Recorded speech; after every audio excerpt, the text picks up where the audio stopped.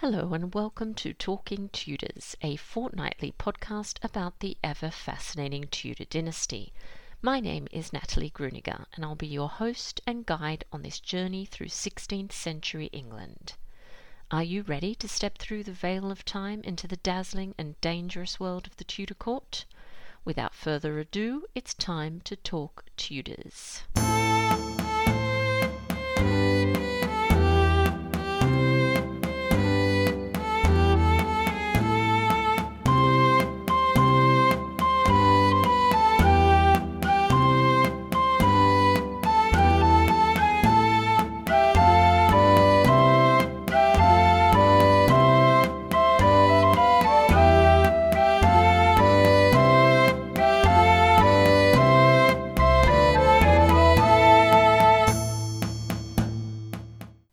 Everyone, welcome to Talking Tudors, episode 171, and the fourth instalment of All Things 16th Century Women. I'm your host, Natalie Gruniger. Thank you so much for joining me today. Over August and September, we'll be exploring the lives of 16th century women through a series of podcast episodes right here on Talking Tudors and video lectures which will be published on my YouTube channel, so be sure to subscribe. While all the content is free, I ask that you consider supporting my work and the event by becoming a Talking Tudors patron. Visit patreon.com/talkingtudors for more information.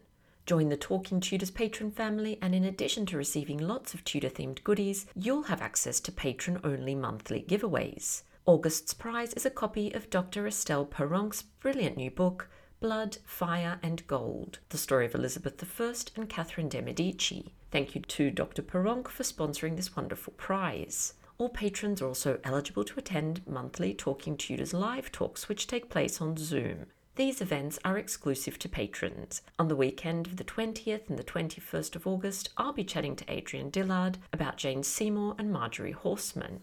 Details are published on Patreon. You can also support the podcast and share your love of Tudor history with the world by buying Talking Tudors merchandise. There are a number of designs and products available, including phone cases, mugs, notebooks, and apparel. Check out all the products at talkingtudors.threadless.com. I would love to see pics of you wearing or using your Talking Tudors merch, so please do tag me on social media and use the hashtag #ILoveTalkingTudors. Now, on to today's episode. I'm thrilled that joining me on the show to talk about shaping femininity is Dr. Sarah Bendall. Sarah Bendall is a research fellow at the Gender and Women's History Research Centre, Institute for Humanities and Social Sciences at the Australian Catholic University. She's a material culture and dress historian whose work focuses on the role of gender in the production, trade and consumption of global commodities and fashionable consumer goods between 1500 and 1800. Sarah is the author of Shaping Femininity, Bloomsbury 2021. Our conversation's coming up straight after this short musical break, courtesy of guitarist John Sayles.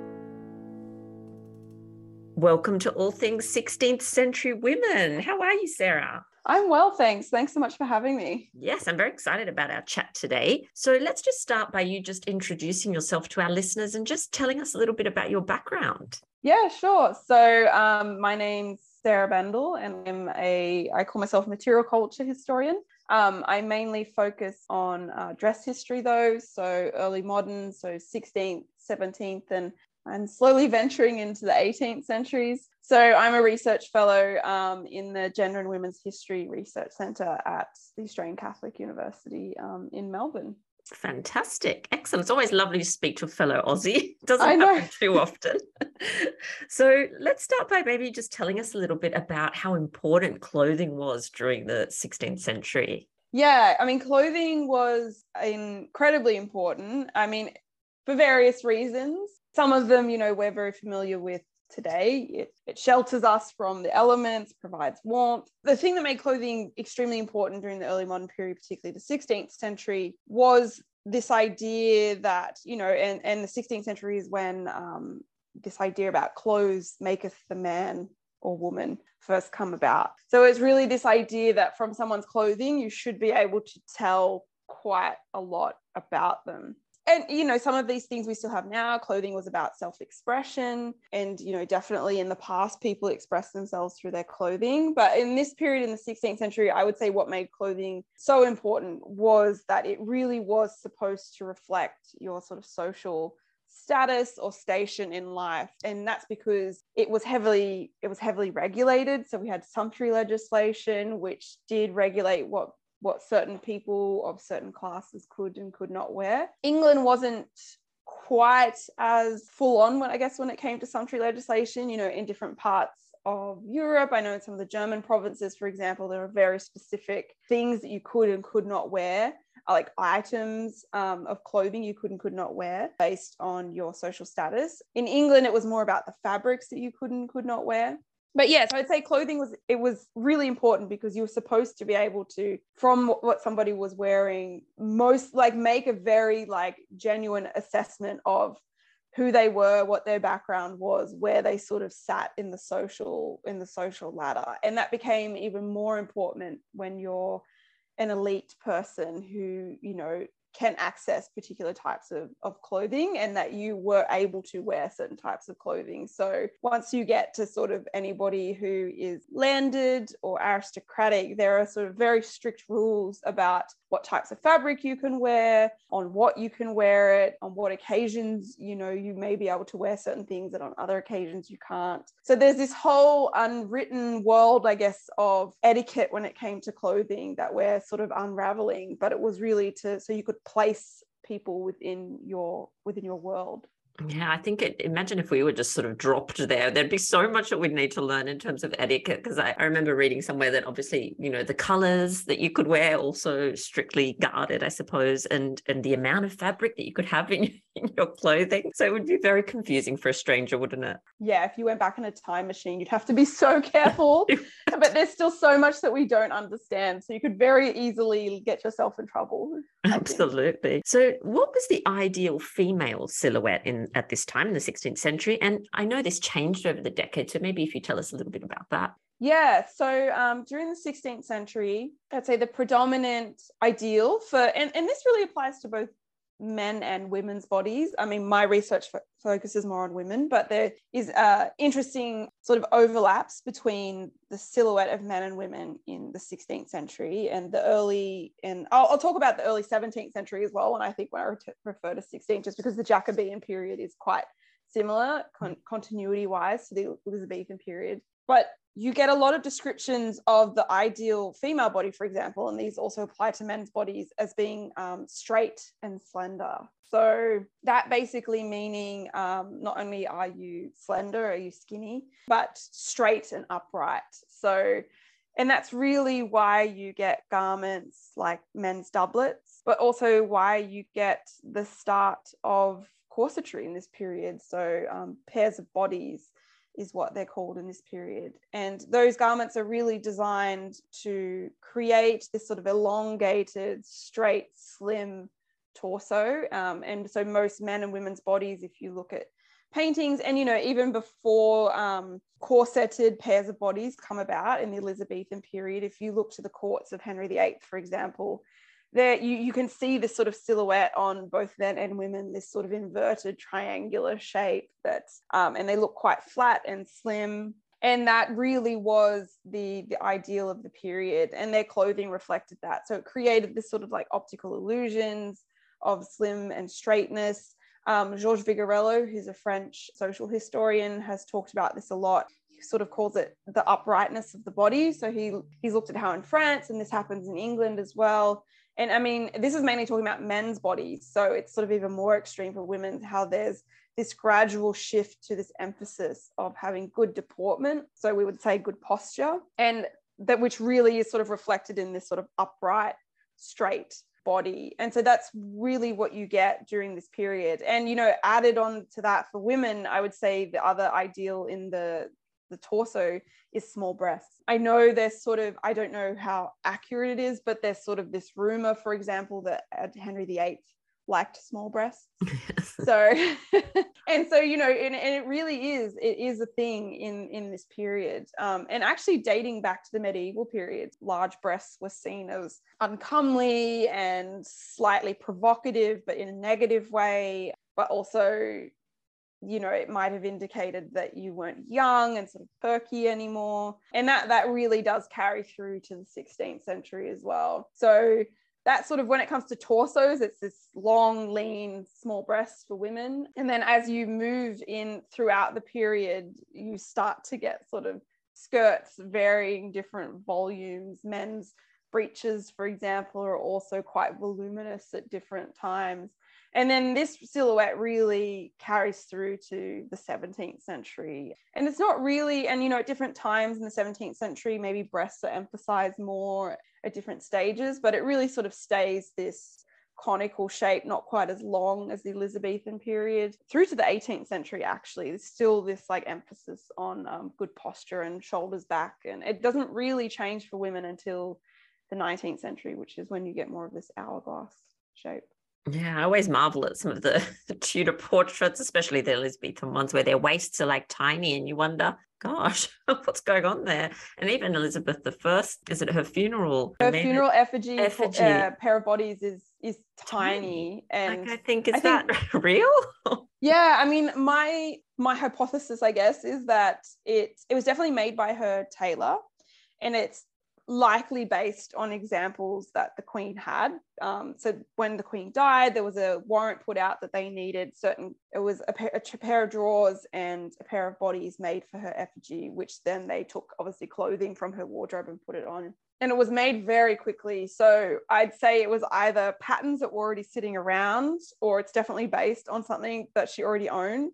Whether or not they cut it down and made it a bit smaller for the effigy, that's a possibility. But Elizabeth I was always described as fitting this ideal body shape. There's various descriptions of her as being tall and straight and slender.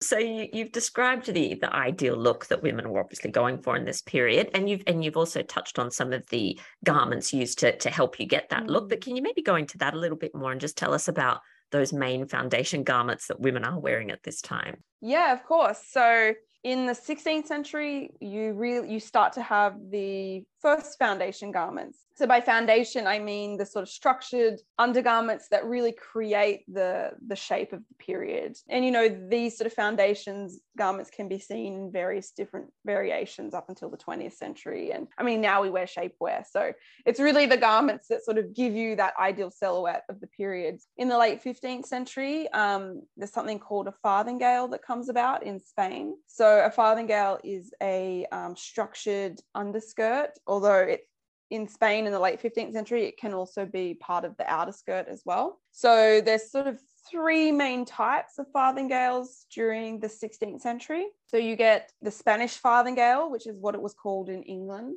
And that is the skirt that had come from Spain in sort of the early 16th century. So Catherine of Aragon is wearing one when she arrives in England to marry, but she doesn't really wear it for the first sort of couple of decades that she's in England. There's been, you know, lots of people say that she popularizes it in England, but really it doesn't come into fashion in England until about the 1540s. So this is a classic sort of hooped skirt with round hoops.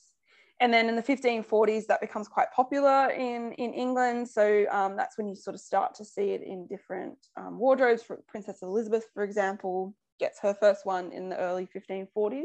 And then in the So that was quite popular until about the 1570s. And then you start to get descriptions of what the English called French farthingales. So obviously fashion for farthingales that had come from France. And we're not exactly sure what these garments looks like. There's no surviving examples. There's only one surviving example of a Spanish farthingale, and that one is in Spain, also on another effigy.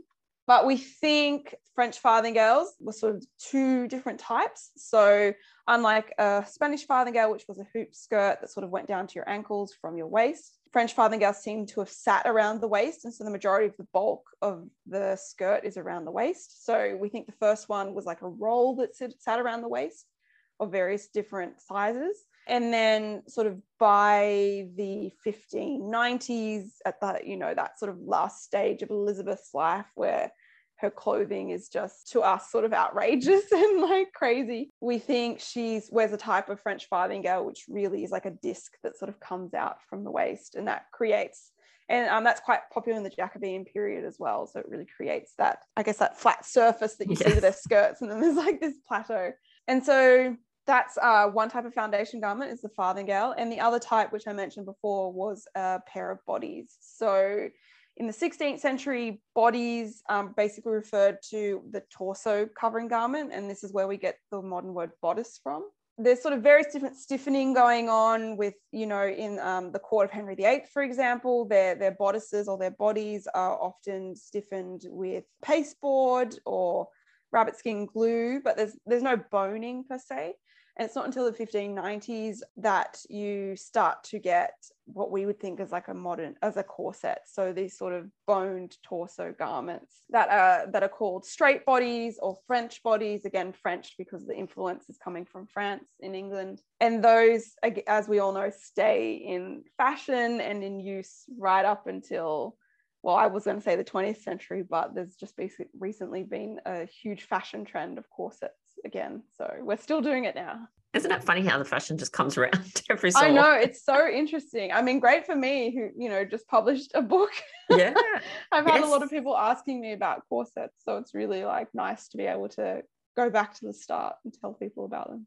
Absolutely. And when I was doing a little bit of research, I came across the busk and some information that you'd given about this and its association with love and sexual desire. So I was wondering if you could talk to us about that. Yeah, of course. The busk is fascinating. It was in my honors year at university that I first came across the busk, and that's sort of what set me down this rabbit hole, I guess, of my PhD and my research, my book. So the busk was a long piece of hard material. So quite often wood or metal, or it could be horn, or it could be quite a thick piece of whale baleen. And it was placed down the center front of the pair of bodies, or in the 18th century pair of stays.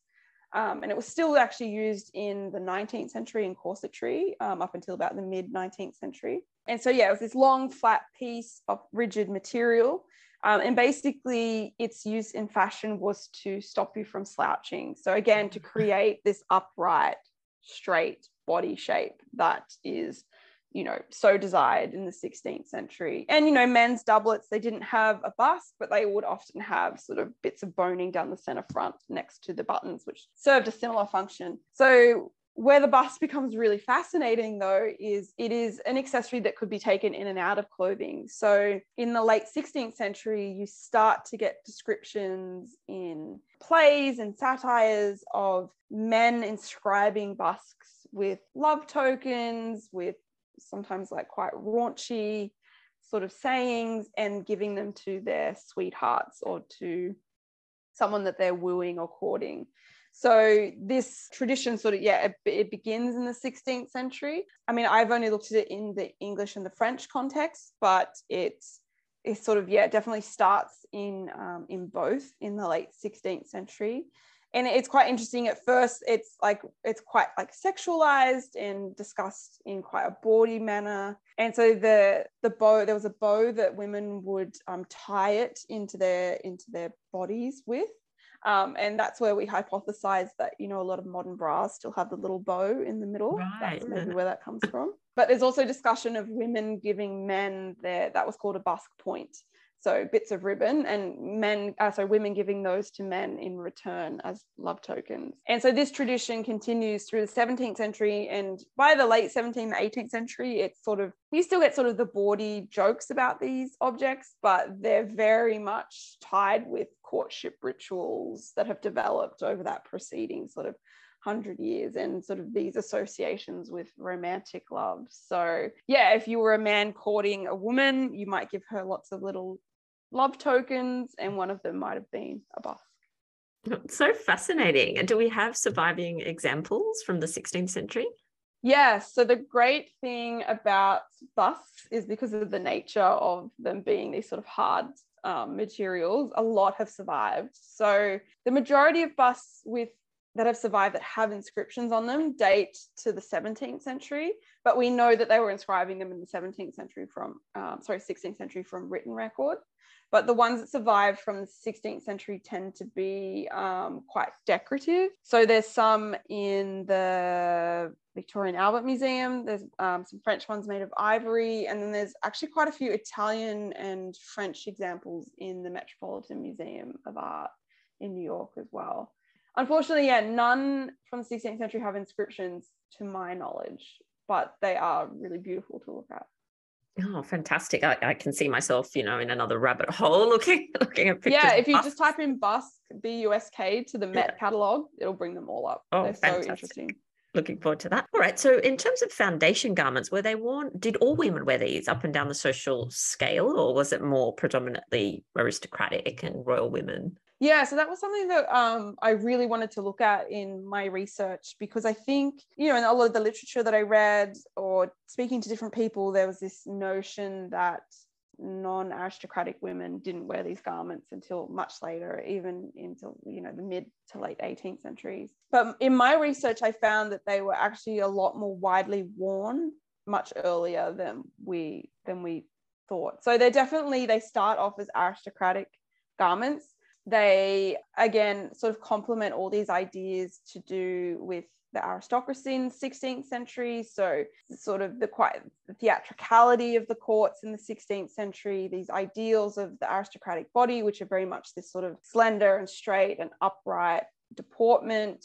Obviously good posture projects power, it projects confidence. There was a lot of concerns about, having good bloodlines and good breeding. So, you didn't want any physical deformities or anything like that could indicate that there might be something, not wrong. Well, wrong at the time, I guess they considered it to be with your family. And, farthingales, for example, complement ideas of wealth. So the bigger your skirt, the more fabric you needed to cover it, which means the more money you had to have, because fabric during the 16th century and the 17th century as well is incredibly expensive. So whereas now, I guess, labor and fabric is cheap and clothing is cheap, in the 16th century, fabric was incredibly expensive and labor was cheap. And so most people's clothing across the social scale, but definitely, the more clothing and more expensive clothing you had, it really was stored wealth. And so, when we hear about, by the 18th century, people being sent to places like Australia, to the penal colonies, because they stole a piece of clothing, like, we think that's quite extreme, but clothing was extremely expensive, which is why a lot of people didn't have a lot of clothes unless they were the elites. But nevertheless, I found in my research that sort of by the early to mid 17th century, you start to get a lot more women wearing these garments. So I would say the middle classes start to wear them. Probably by I found yeoman farmers' wives that have them in their wardrobes in the 1620s, servants by the middle of the 17th century. In the 16th century, you'd be more likely, if you weren't aristocrat or gentry, to be wearing one of these garments. Maybe if you're a servant in the household gentry or aristocracy and you are seen with your lady, because it's sort of, she might hand things down to you, or you need to dress in a way that reflects her social standing. But I have found a couple of women in the late 16th century who one seems to be the wife of a clerk, and the other comes from quite a wealthy merchant family. So these women aren't aristocratic, they're not gentry, they're probably quite wealthy middling sorts, and they both have farthingales. So yeah, you sort of start to see this trickle-down effect that happens. So these garments start as aristocratic garments, and then over the course of the 16th century and then the 17th century, they start to sort of be more widely worn, until by the 18th century, I would argue that the majority of women would have worn, even if not every day, they would have worn some sort of foundation garment. If it wasn't brand new, they could have bought it secondhand, they could have been gifted it. Yeah, that's so fascinating. So, Sarah, how did these garments help shape not just bodies, but shape and define notions of femininity in early modern England? Yeah, so that was, I guess, the overarching argument of my book, Shaping Femininity. And I sort of argue that in many ways, these garments did shape our notions of femininity, or at least aided in the sort of changing expressions of those notions. So the sort of question I always come down to, which was one that struck me quite early on in my research, was that in sort of, for example, the late 16th century, if you were wearing a pair of bodies or a corset, you could be labeled, to use the word they would use at the time, a whore. Whereas by the end of the 17th century, if you're not wearing a pair of bodies or a corset, you're labeled a whore. So there's like this huge transition in expectations of women and how women should look and how their deportment should be, how they should behave.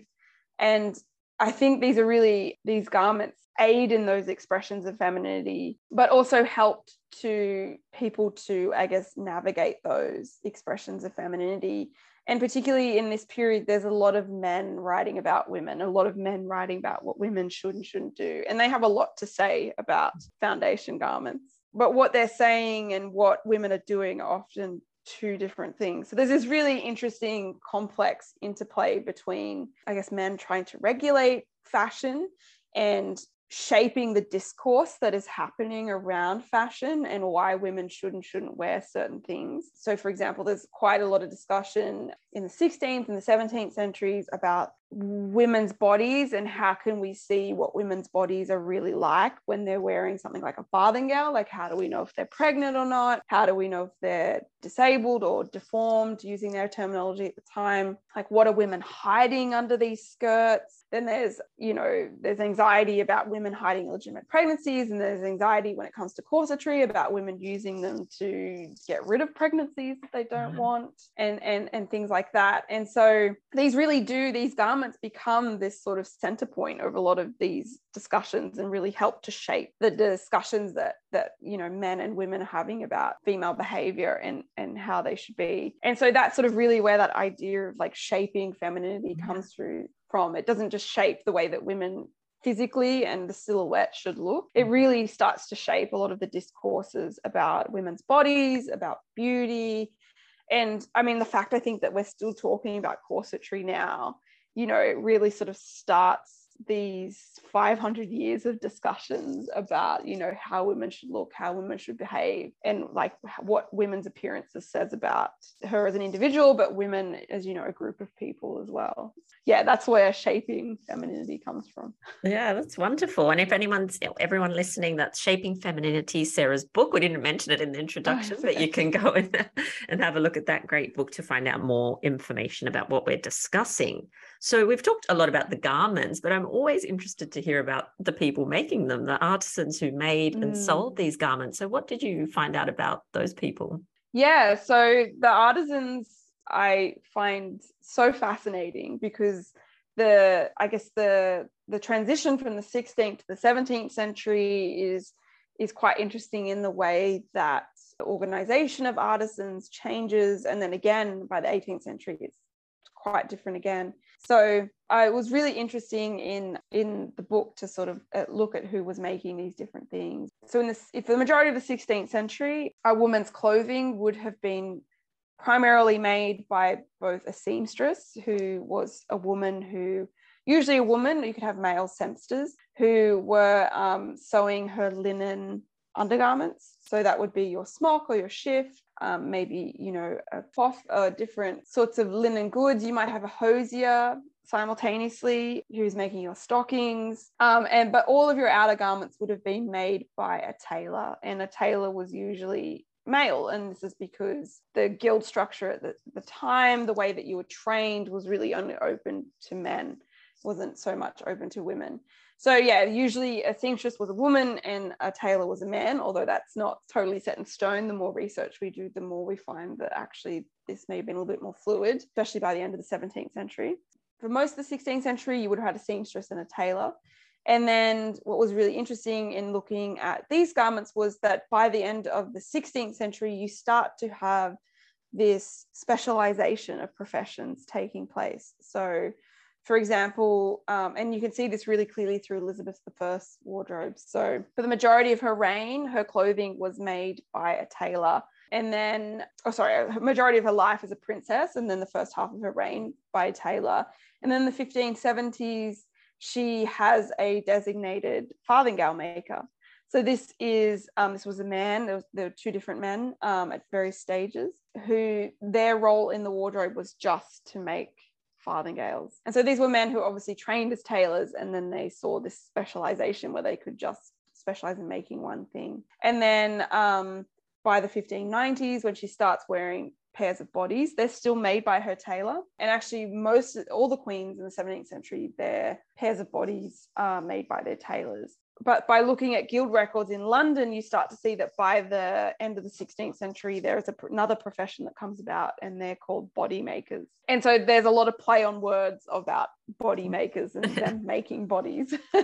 But these, again, are specialized tailors who just seem to specialize in making pairs of bodies. And so a lot of the ones that I've looked at in my research are located in around Cheapside in London. So Cheapside had a lot of different textile and garment making trades. And there's a lane, if anyone sort of knows the area that's listening quite well, called Bow Lane, which you can still walk down. And there was a lot of body makers who were in Bow Lane. So yeah, that's where a lot of the artisans in this period are working by the end of the 16th century. And they sort of stay there during the 17th, for most of the 17th century as well, until obviously the Great Fire of London. That area sort of gets quite destroyed, and there's a lot of different things that happen after that. But yeah, these are really like fascinating artisans, and the way that it changes and the way that they specialize. And what I found was there was quite a lot of overlap between these artisans, in that some people are calling themselves farthingale makers at certain stages of their career, and then they call themselves body makers. And so there seemed to be a lot of switching going on between what they choose to call themselves, depending on what is fashionable. So yeah, really, really fascinating trades. And there's a lot of like interesting characters. I mean,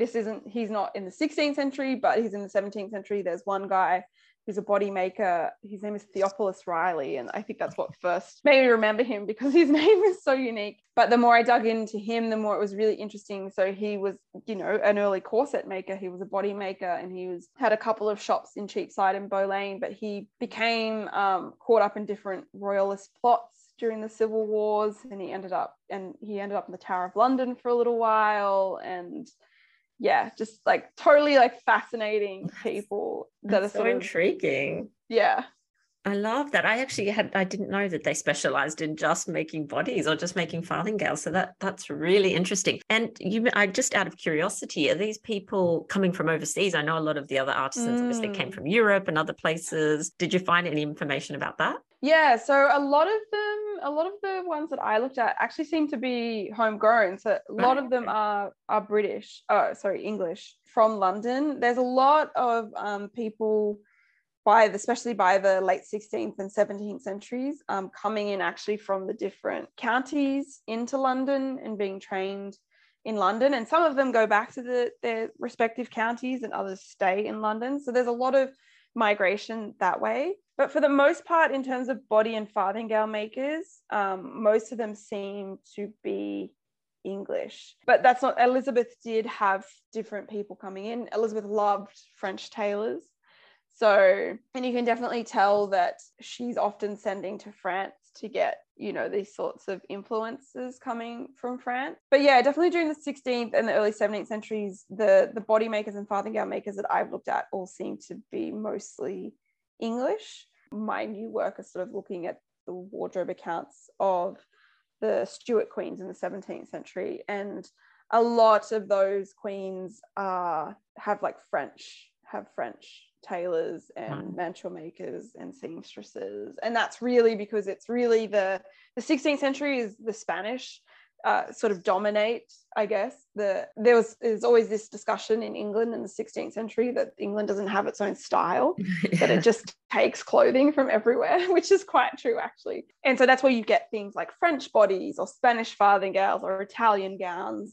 Often things are named after where that influence has come from. But you, don't tend to get a lot of the artisans. But definitely by the end of the 17th century, when the French were really like the trendsetters in Europe and remained so during the 18th century, that's when you really get a lot of French tailors and dressmakers that seem to be sort of headhunted and brought over.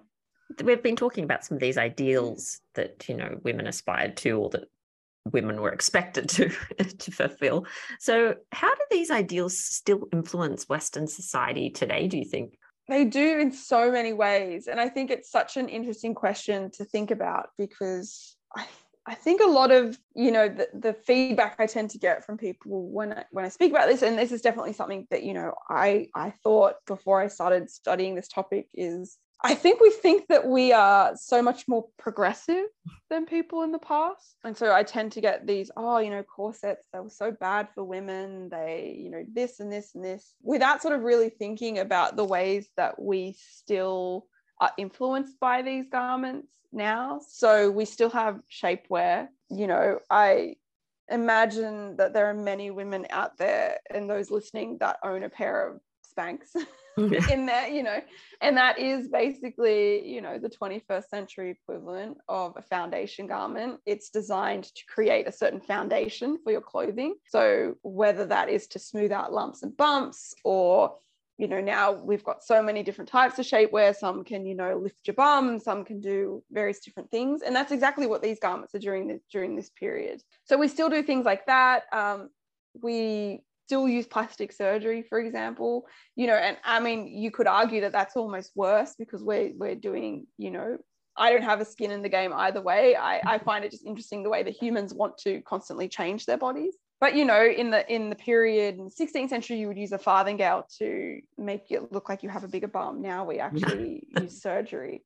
So I think there's a lot of really interesting sort of connections you can make between the ways that we try to change our bodies now and the way that, women are still viewed, or the way that we view corsetry that sort of really start in this period. I think we reflect back and we go, oh, they were so silly. But I'm sure in 200 years, people will look back at what we're doing now to our bodies and be like, oh, that was so silly. So yeah, I think there's a lot of influence still in that regard, in terms of body shaping, in terms of the way that we still desire certain silhouettes, and the way that silhouettes change throughout history, the desirability of whether you're emphasizing, the butt or the waist or the breast, for example. I don't think it's ever really gone away. And I think a lot of the ideas we have now can sort of be traced back to this earlier period.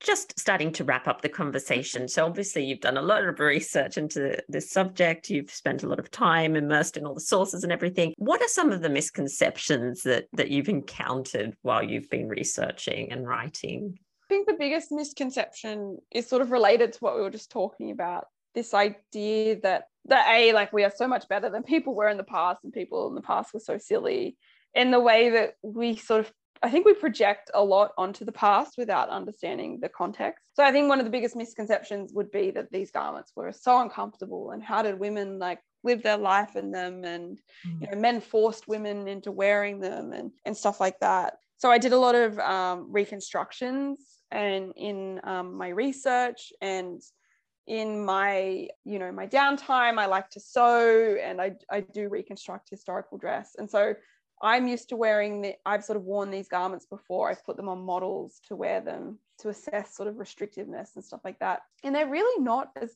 bad as people think they are. Of course, to our modern sensibilities, we've just spent 2 years in a pandemic, most of us, I'm sure, at home wearing track pants and stuff like that.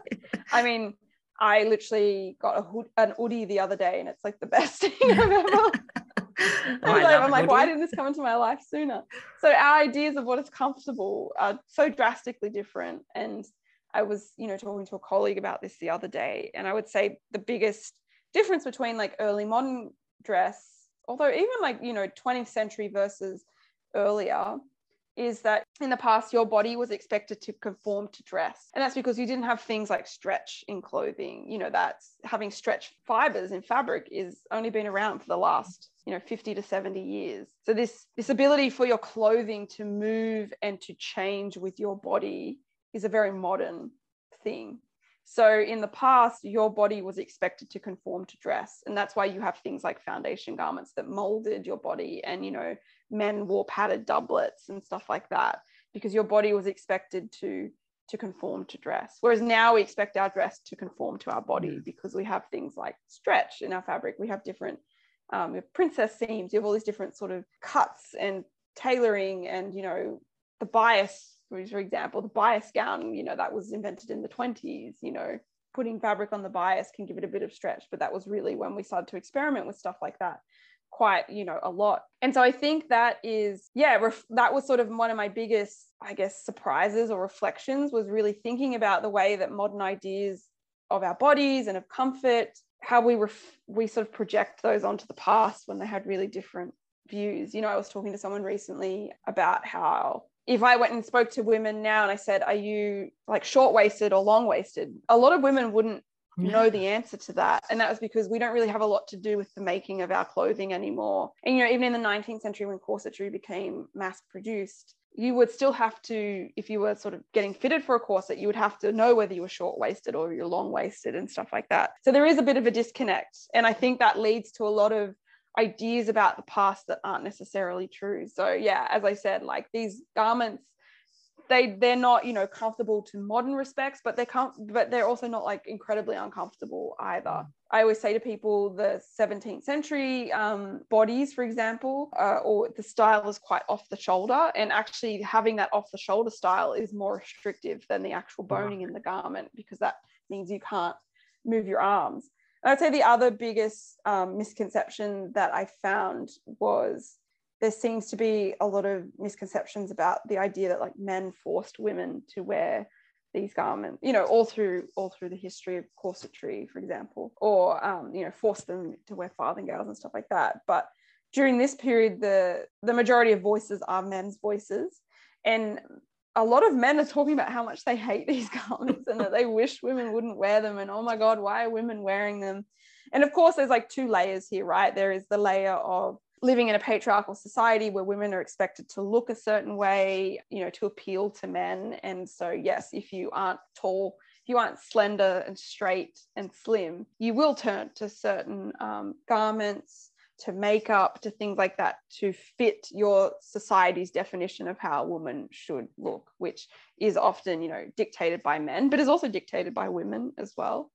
And still now women feel the need to conform to a particular look to please people around them. But so they've got that layer of this sort of unconscious, subconscious idea of like, which, men do have a hand in dictating how women should look. But this idea of this overt, like, no, you need to wear a corset is totally wrong for this period. It's the majority of discussions about how much they hate corsets and they wish women wouldn't wear them. And, what are women trying to hide under corsets? What are they trying to hide under farthingales? That comes from men. And quite nasty things, these men will say about women, yet women continue to wear these garments. Yeah. So there's sort of this real disconnect. And that was something I was really interested in exploring. It's like, okay, well, what did these garments actually mean for women? And, it's got to do with things like keeping up with the Joneses, with beauty, with marking your sort of social status, but also, needing support. You need breast support. They don't have bras during this period. So practical as well as social and cultural ideas.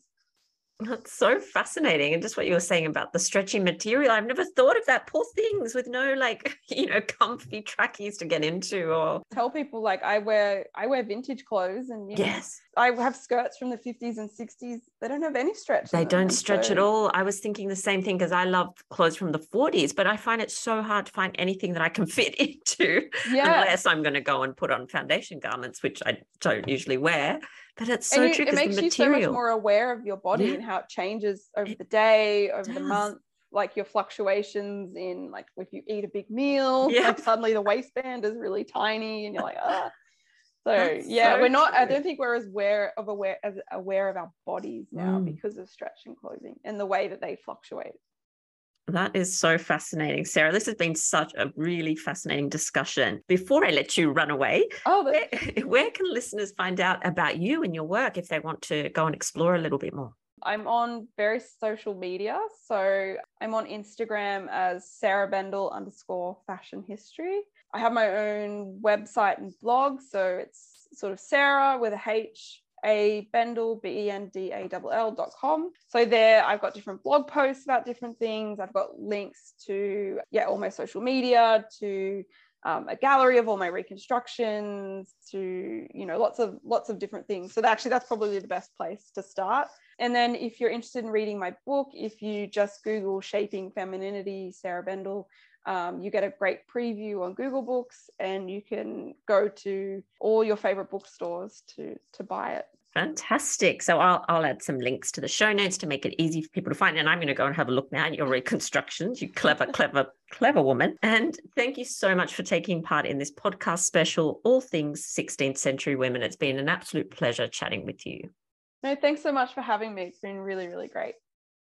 Well, that brings us to the end of this episode of Talking Tudors. Thank you so much for joining us. I absolutely love to hear from listeners, so if you have any comments or suggestions, or just want to say hi, please get in touch with me via my website, www.onthetudortrail.com, where you'll also find show notes for today's episode. If you've enjoyed the show, please share the podcast with friends and family, and don't forget to subscribe, rate, and review. I also invite you to join our Talking Tudors podcast group on Facebook, where you can interact with other Tudor history lovers and hear all the behind-the-scenes news. You'll also find me on Twitter. My handle is On The Tudor Trail, and on Instagram as The Most Happy 78. It's time now for us to re-enter the modern world. As always, I look forward to talking Tudors with you again very soon.